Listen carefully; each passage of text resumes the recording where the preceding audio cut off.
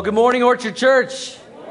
I feel like after watching that video, we should just have a word of prayer for our Rockies right now. Not a real great start to the second half. We're going to forget these last two games. Hey, take out your Bibles this morning, your mobile devices, whichever you choose to use. Hopefully you can follow right along with the scriptures. Go to Mark chapter 14, verse 3. Mark 14, 3. I'll be reading from the New Living Translation. If you want to follow along, if you got an app and you can pull up your translations. If you don't have a Bible, it's okay too. We'll put some verses on the screen to follow along this morning. We are in week 2 of our new series. It's a 3-part series that we're calling Game-Changing Prayers. And as I told you last week, I'm excited about this series because this series has the potential to change the trajectory of our lives, of our marriages, of our families. I truly believe that some of you are going to look back on this message series and one of these prayers and say, that was a game changer. That's when things turned around. But because these are game-changing prayers, I'll tell you, they're challenging prayers. They're not easy. They're not generic prayers. They're not predictable prayers. Last week, we talked about praying the prayer, search me, O God,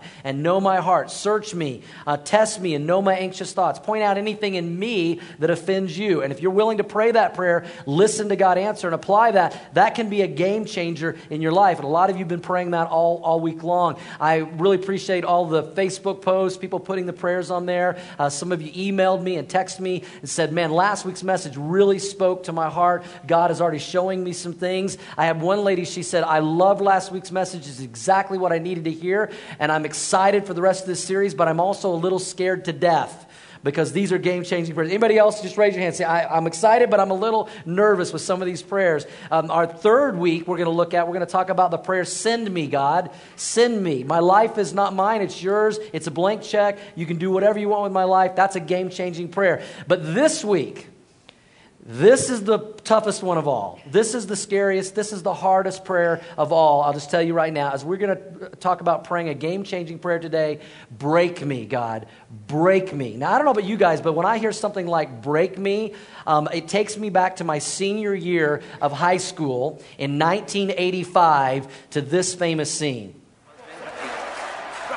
I must break you.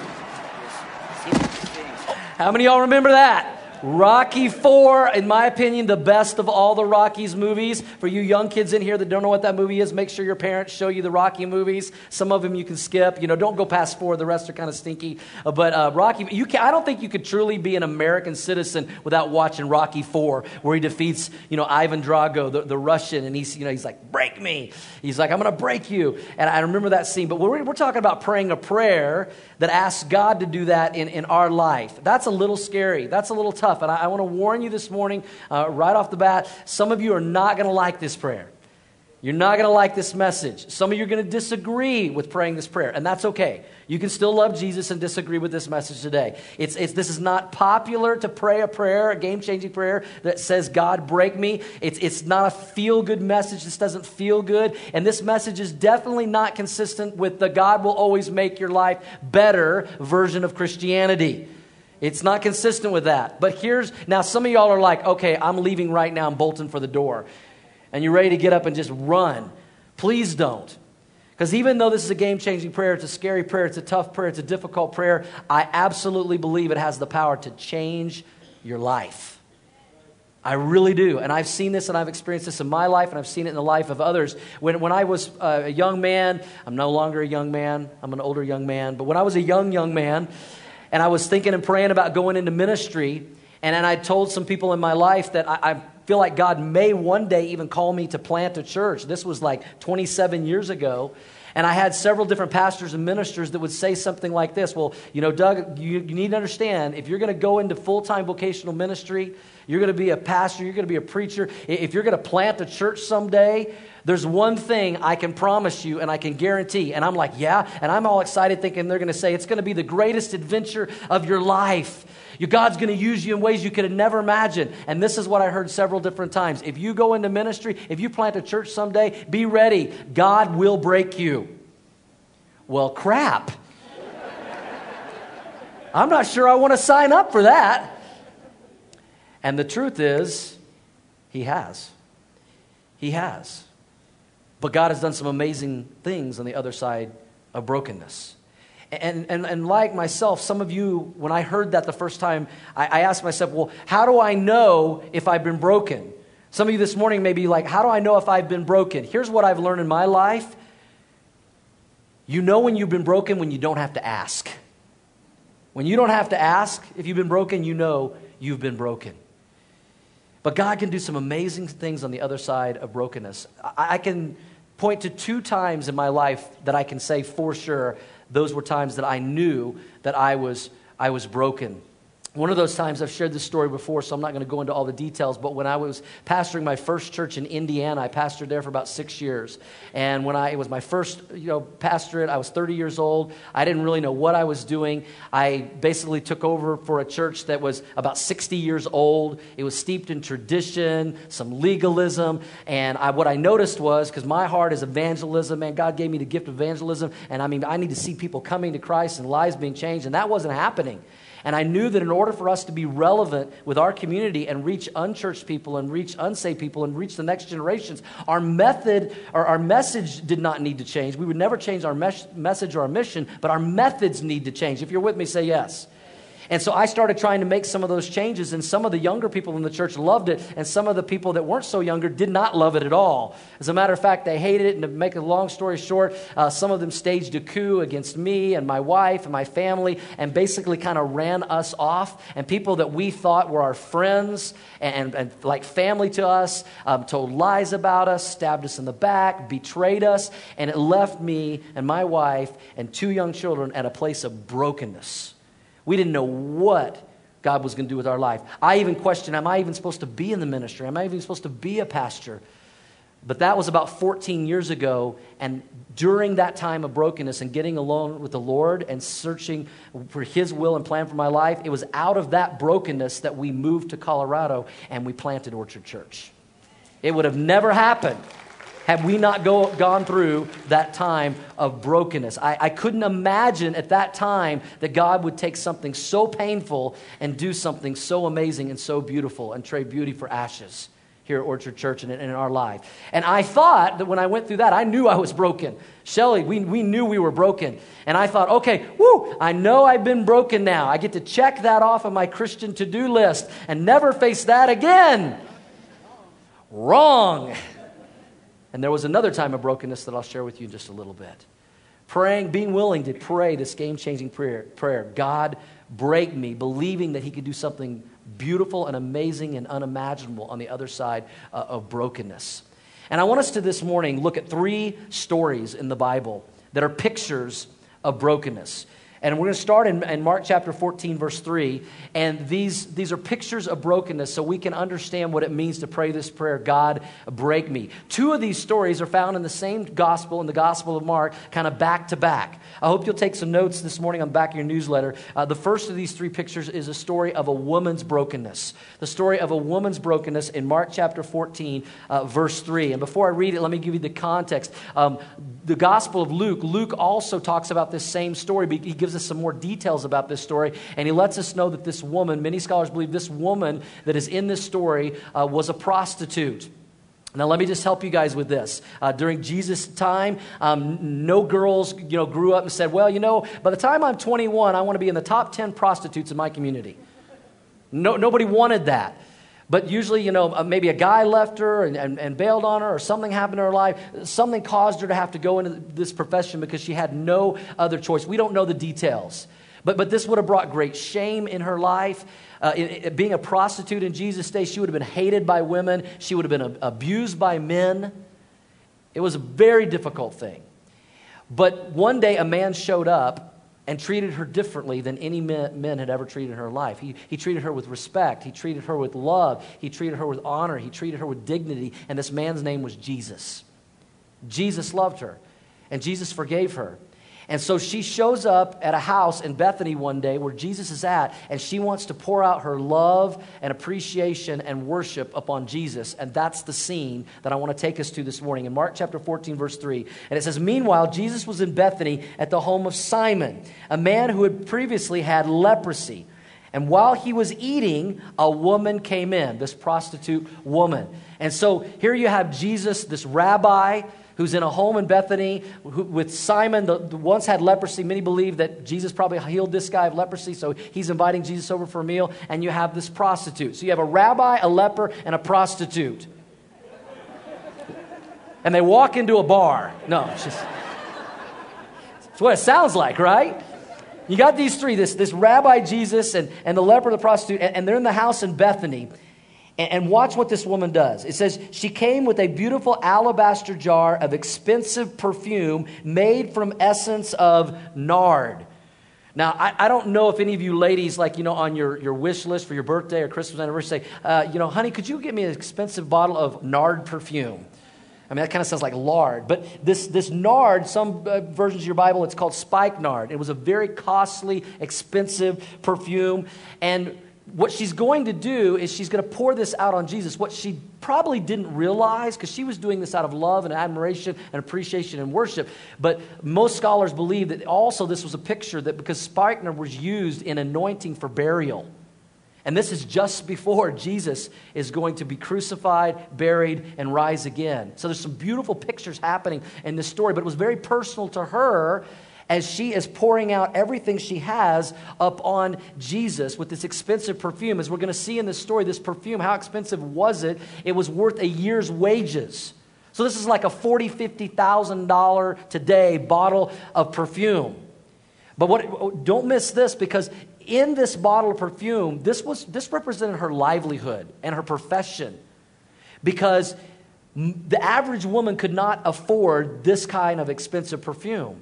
But for a prostitute, she would wear this perfume not just so she could, smell nice, but whenever a guy would walk by and he would smell this perfume, he's like, oh, it's an invitation. It was like a calling card. That's what was represented in this bottle of expensive perfume. Now watch what she does with this expensive bottle of perfume. It says, and let's say it together, church, she broke open. Everybody say broke open.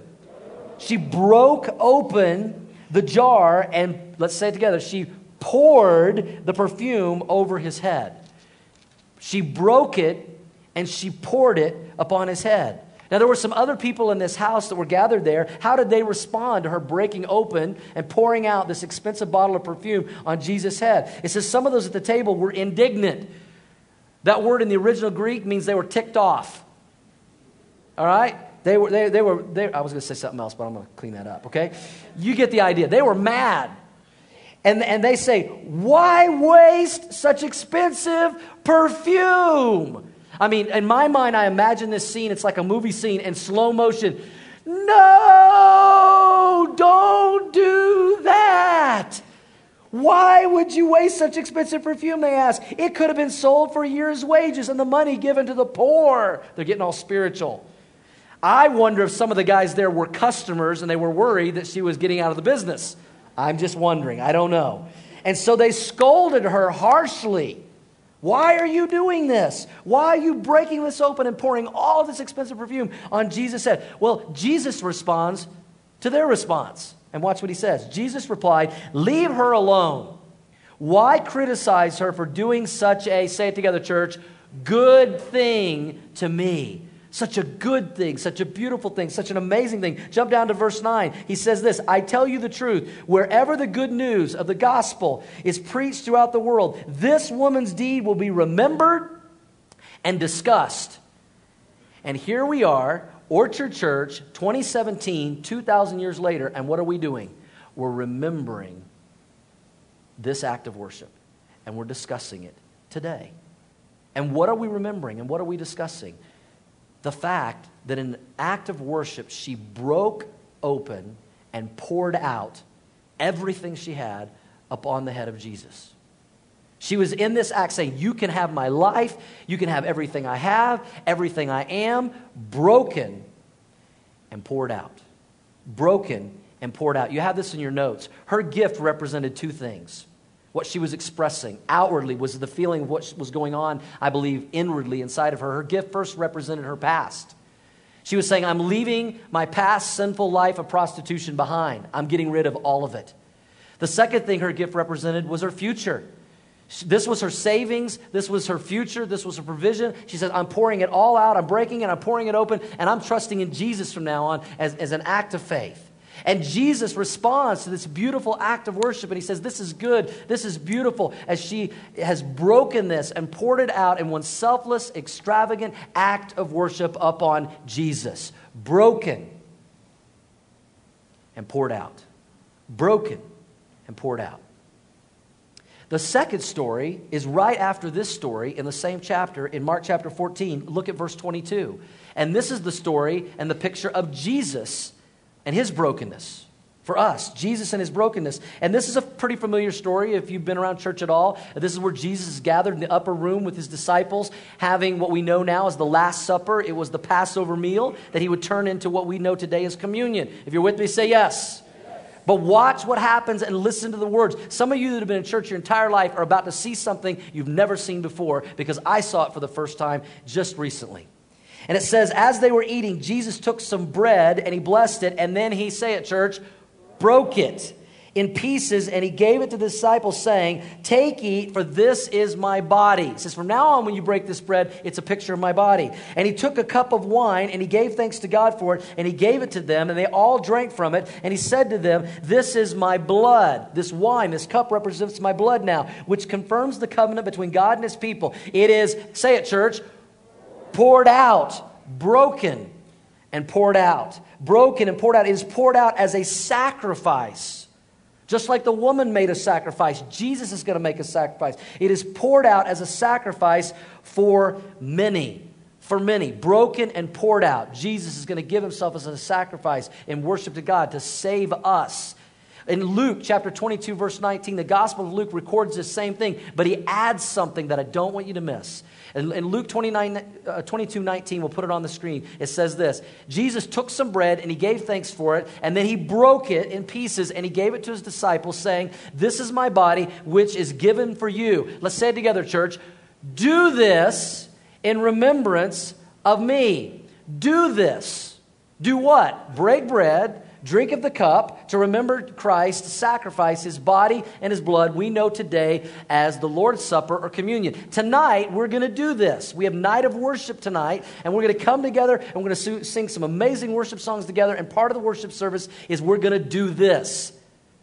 We're going to do this, and I hope you'll be back tonight and be a part of this wonderful worship service as a church family. And we get to do this. Have communion, break bread, take of the cup to remember his body and blood. But don't miss this, Orchard Church.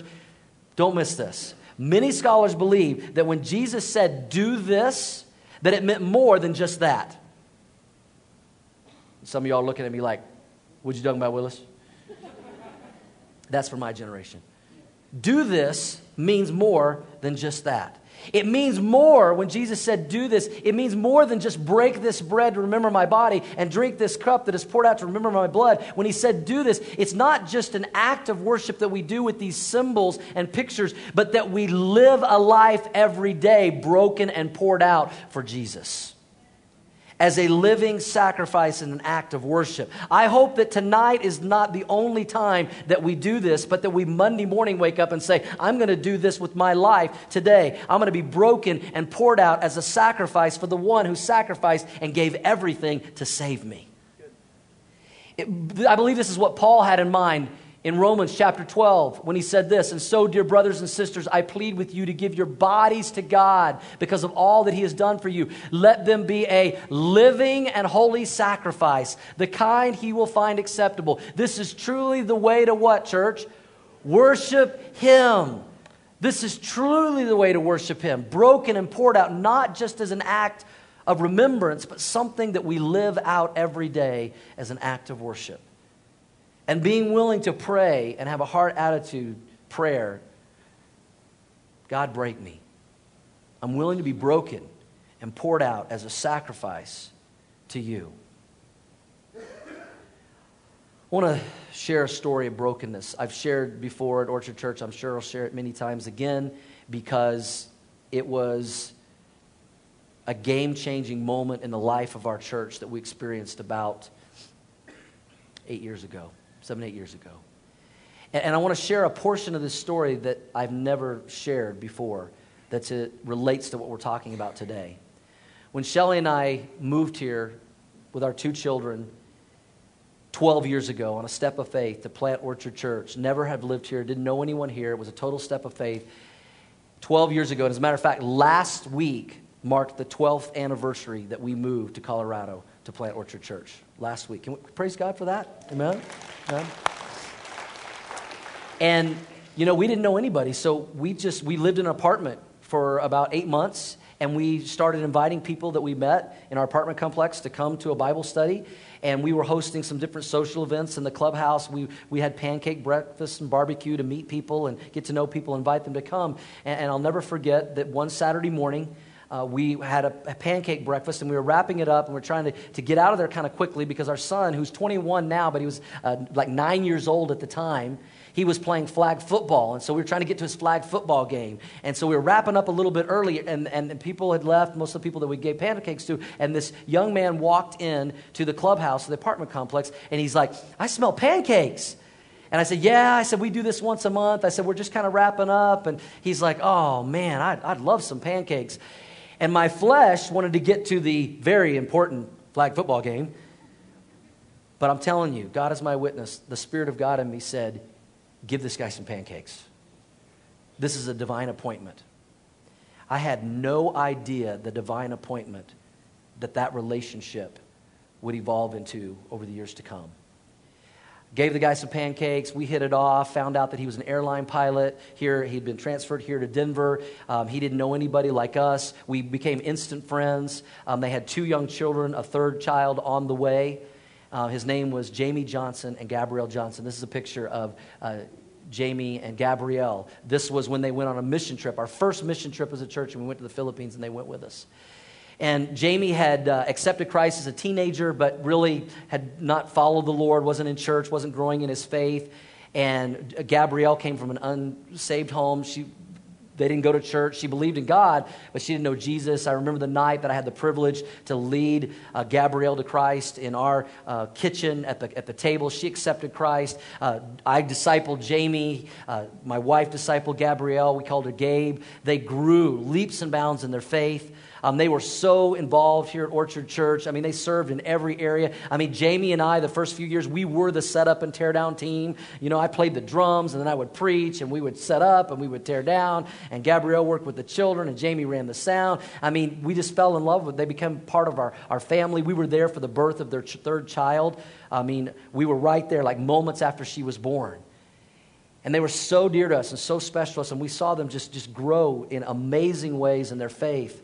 And Gabe, when she accepted Christ, the Bible says that God gives us spiritual gifts. And he gave her the gift of evangelism, the gift to share Christ with her friends. And man, she was always inviting people to church in her community. All of her friends and family back in Minnesota, none of them knew Jesus. She was always telling us, "Pray for my mom, pray for my dad, pray for my friends, pray for my cousins." She's like, I want them to experience what I've experienced, how Jesus has changed my life. And man, they were like family to us. And this is the part I've never shared before. And Jamie reminded me of this not long ago. Jamie was growing in his faith, and he got to a point, and I remember he said, "Doug, I feel like I've kind of hit a wall. I've kind of stalled out. I believe God has something greater for me, more for me, but I don't know what it's going to take to get there." And I said to Jamie, I said, "Well, what I've seen and learned in my life is sometimes it takes a trial. It takes something difficult." I don't know if I used the word broken, but that was the idea.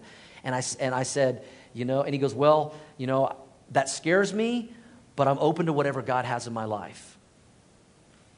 And it was just a couple of months after that I got one of the most devastating phone calls that I've ever received in my life. It was a Wednesday morning. It was February 25th, 2009. And a police officer called me and said, "Do you know Gabrielle Johnson?" I said, "Yes, I'm her pastor." And he said, "Well, can you please come over to the house? There's something wrong with her." And that's all he told me. Jamie was still an airline pilot. He was off on a 2-day trip. He was gone. She had went to bed watching a movie on her couch, and she never woke up, and she died in her sleep. 32 years of age, 3 young children. I had to then call Jamie. He was stationed out in Nebraska. He flew back in. He was in Platte, Nebraska, I think, North Platte. And I said, "Listen, we got to meet." I told him what I could, and then he finally, he just knew. He's like, "Did something happen to Gabe?" And I said, "Yeah."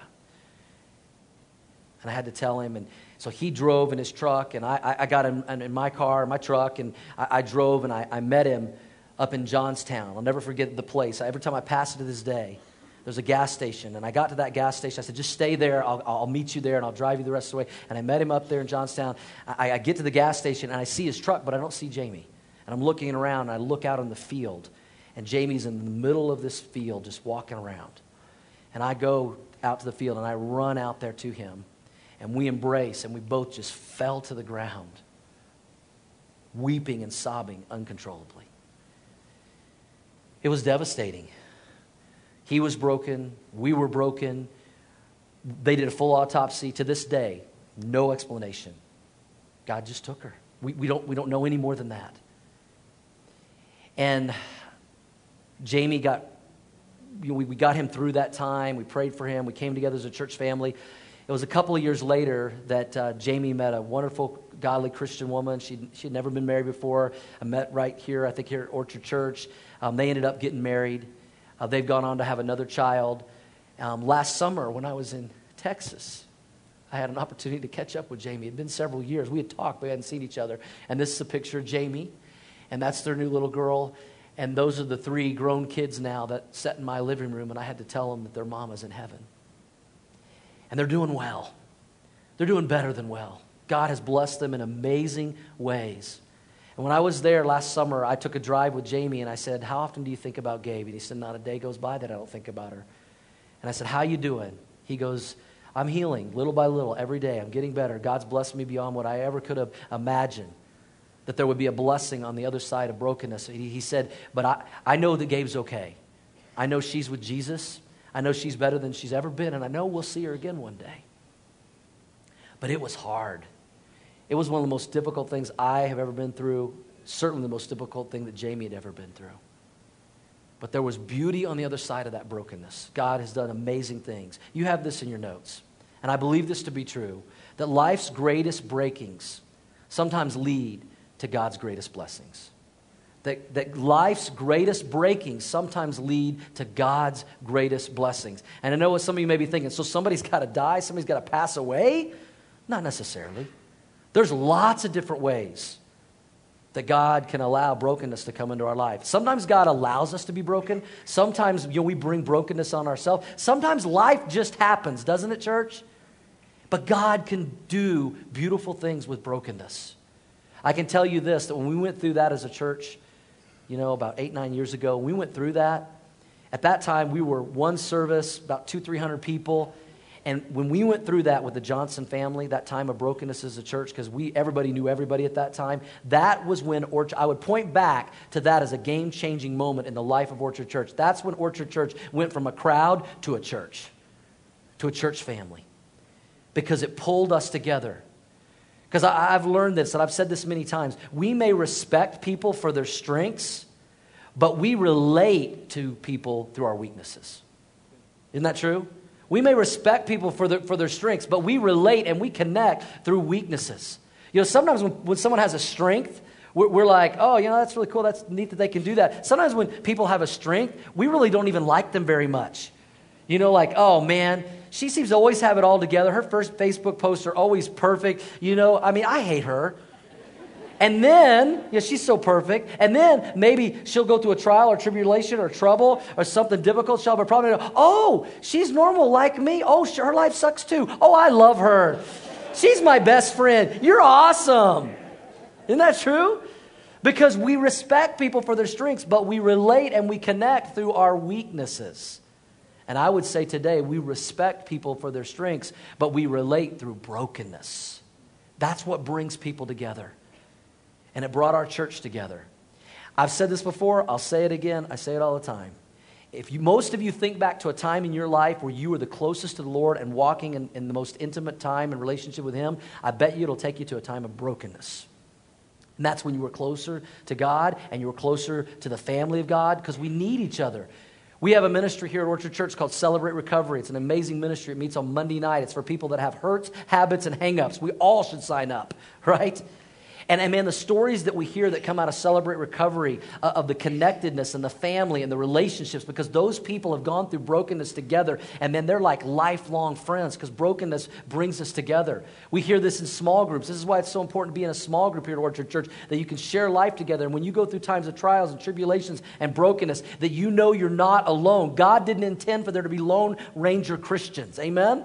We need each other, and that brokenness brings us together, and it connects us together. And let me encourage some of you, because some of you, you're going through a time of brokenness maybe, right now in your life. And let me encourage you with this thought. God never wastes a hurt. Amen? God never wastes a hurt. And what I've seen is those that have been broken the deepest, God oftentimes uses the greatest. As He puts the pieces back together, as He does something beautiful.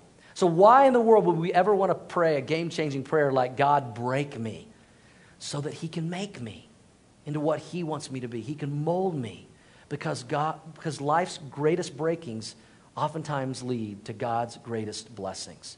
We've seen this in the picture of a woman's brokenness. We've seen this in the picture of Jesus' brokenness. But I want to show you one more. It's in the life of David. If you want to turn with me in your Bibles, turn to Psalm 51:16. Psalm 51:16. And this is the story of David's brokenness. And let me give you the context of Psalm 51. David, this is David, the man after God's own heart, the man that was so close to God, and yet David fell into sin. Remember one day he saw a lady named Bathsheba up on a roof, and splish splash, she was taking a bath. And he decided to take it a little further, and he slept with her. He committed adultery. And if that wasn't bad enough, the sin of adultery, to cover up his sin, he has Uriah, her husband, killed. So he commits adultery, he commits murder, and he's trying to get away with it, but God doesn't let us get away with stuff, does He? God has a way of getting our attention. He sends a prophet named Nathan to talk to him, and it breaks him. And he realizes the sin and what he's done. But look at what beautiful thing God did out of this. In Psalm 51:16, it says this. David is expressing what's going on, his brokenness to God. He says, you do not desire a sacrifice, God, or I would offer one. You do not want a burnt offering. He says, you don't want me to sacrifice an animal. Here's what you want. The sacrifice you desire is not a burnt offering. The sacrifice you desire is, say it together, church, broken spirit. And you will not reject a broken and repentant heart, O God. He was broken in spirit over sin. He was repentant over what he had done. But I love this. This is great news for so many of us. He says, but God, when I come to you with a broken spirit and repentant heart, you will not reject me. That is good news for all of us. Because no matter who you are or what you've done or how bad you think it is, if you will come to your God with a repentant and broken spirit, He will not reject you. Other people might reject you. The church might reject you, but we won't. We won't reject you. God won't reject you. Jesus won't reject you. The Bible says if you draw near to God, He will draw near to you. Amen? Are you thankful, Orchard Church, for that kind of God? If we come with a broken spirit and a repentant heart, and maybe for some of you this morning, the prayer that you need to pray is, God, break me of some things. Break me of my pride. Break me of my addiction. Break me of my materialism. Break me of my lust. Break me of my insecurities. Break me of my fears. I know one I have to pray all the time is, God, break me of myself. If I just get myself out of the way and let you be at the forefront, everything goes so much smoother. It's a game-changing prayer to say, God, break me. Now listen, I know what some of you are thinking. You're thinking, I don't know if I'm going to pray. This prayer isn't for me. Break me is not advanced Christianity for monks, nuns, women with long skirts and buns in their hair. That's what some of you are thinking. You're like, oh, this is message for somebody else. This is advanced Christianity. No, this is Christianity 101. Because the gospel is an invitation to come and give your life to Jesus, the one who gave His life for you. It's an invitation to come and die and say, break me so then you can make me. Because Jesus said when you lose your life, that's when you really find it. It's a game-changing prayer. Is it scary? Yes. Is it tough? Yes. But it can be a game-changing prayer in your marriage, in your family, and most importantly, your relationship with God. Now, how are we going to respond to this morning? Some of you won't pray this prayer. And that's okay. Maybe you will at some point. It's okay. You can still love Jesus and not pray this prayer. It's okay.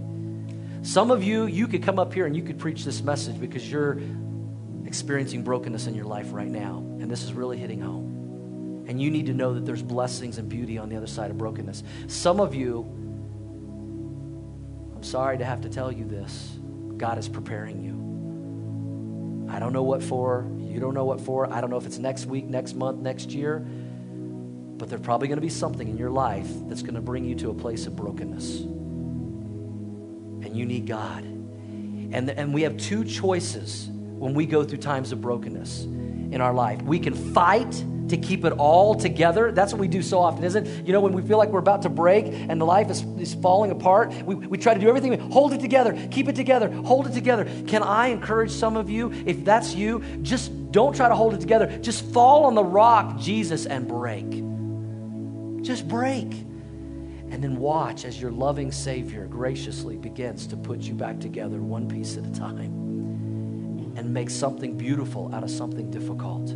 Because it's in those times of brokenness that we are drawn to our God and our Lord and Savior, and we say, God, I need you. I can't do this without you. I need other Christians in my life. I need the Holy Spirit. I need your healing. I need your power. I need your strength. I need your love. I need your mercy. I need your grace. And He will be there for us. Amen, church?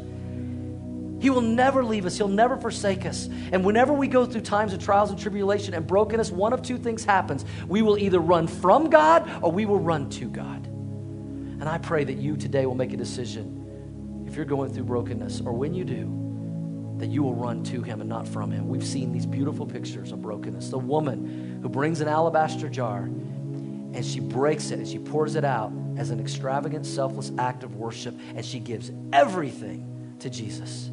Jesus breaks the bread, reminding us of His body. He pours out the wine, reminding us of His blood to provide our salvation. And then He says to us, now you do the same thing. You do this. Not just communion, that's part of it, but you live a life of brokenness and being poured out. David, in the middle of his brokenness and sin, he offered a broken and repentant spirit to God, and God loved him, forgave him, accepted him, and continued to use him. Did you know that it was after his sin that God called him a man after His own heart? That's the grace and love and mercy of God. Let me just ask you, is there anything, let me ask all of us, is there anything that you were holding back, that it's time to be willing to pray a game-changing prayer to God and just say, you know what, God, I'm not holding this back any longer. Break me. Break me. My life is not my own, it's yours. And I believe that the life's greatest breakings can truly lead to God's greatest blessings. It's a game-changing prayer. Father, I pray right now that your Spirit and your word would collide in our hearts and that we would respond accordingly to what you're saying to each and every one of us today. As we continue in attitude of prayer right now, I know this is tough. This is a tough message, man. This is one of the most difficult messages I've had to bring in a while, but it can be a game changer. And I know some of you, you're all in. You're like, I'm willing to pray this game-changing prayer. God bless you for that. God bless you. Others of you, maybe many of you, might be like, yeah, I'm not ready for that. That's not for me. Can I ask you to at least be willing to do this? Just a step toward this prayer of God, break me. I asked you last week, many of you, I said, pray this prayer. Search me, O God, know my heart. Test me, know my anxious thoughts. Point out anything in me that offends you, because God, I want to be right with you. And many of you prayed that prayer last week, and God revealed something. Would you be at least willing today to say, God, would you break me of that? Whatever He revealed. If that's you today, you'd at least be willing to do that. Can I pray for you? Would you slip up your hand all across the auditorium? There's something I know that God is trying to break me of. Lift up your hands nice and high. God bless you. God bless you. Praise God. Hands everywhere. My hand's up with you guys. God's been speaking to me as well. Father, I pray that you would help us to be broken of whatever you point out in our life that needs to be made right with you. And believing that on the other side of brokenness, there's beauty and there's blessings. Do a powerful work in our life as we respond to your word and this incredibly challenging, game-changing prayer. As we continue in attitude of prayer right now, some of you this morning, you're in a time of brokenness right now. I don't have to tell you that. You know that. And I would love the privilege to just pray for you that in your time of brokenness, that God would encourage you, that he would lift you up, that he would give you hope, and that you would believe and trust that there are blessings and beauty on the other side of brokenness. Can I pray for some of you right now? Would you slip up your hand all across this auditorium? I'm going through a time of brokenness right now. God bless you. Let me pray for you. Father, I pray that you would be the God of all comfort you promised to be to those who right now are broken. I pray, God, that they would just let it go. They would stop trying to hold on and keep it together, that they would just fall on you, the rock, Jesus, and break and allow you to shape and mold their life and put it back together for your honor and your glory as an act of worship and for our good. Encourage them today that there's beauty and blessing on the other side of brokenness. As we continue in prayer, there's some of you that are here today, and God may be allowing you to be broken to get your attention, to bring you to Jesus, the one that was broken for you. And the most game-changing prayer that you could ever pray is the prayer of salvation, to invite Jesus into your life as Lord and Savior. Listen, I'm speaking to some of you right now. God is working in some of your hearts right now. If you've never prayed that game-changing prayer to personally, by faith, invite Jesus into your life as Lord and Savior, that's the first prayer. That's the most game-changing prayer of them all. Don't even worry about praying the other prayers we're talking about till you pray that prayer. And just like several people responded to that in the first service, I believe there's some of you today that's what God's saying to you. It's time for you to say yes to Jesus. You know about God, you know about Jesus, but he wants to know you personally, and you can know him. If that's you, you know who you are. I want to lead you in a prayer of faith that you can pray from your heart to God's right now. Listen, it's not a magic prayer. It is not magic words. But if it truly comes from your heart and you believe it, you can say yes to Jesus today. It's a game-changing prayer. You know who you are. If you're ready to say yes to Jesus, would you pray this prayer with me right now where you sit, just in the quietness of your seat? Would you pray this? It goes like this. Jesus, I'm calling on you today. Come into my life. Be my Lord. Be my Savior. Forgive me of my sins. I want you. I need you in my life. Thank you, Jesus, for being broken for me. I say yes to you today. I say yes.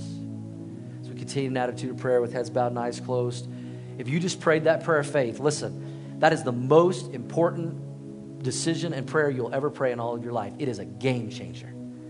And I would love the privilege right now to pray for you that you would grow in your walk and relationship with Jesus from this day forward, because it's the greatest decision you could ever make.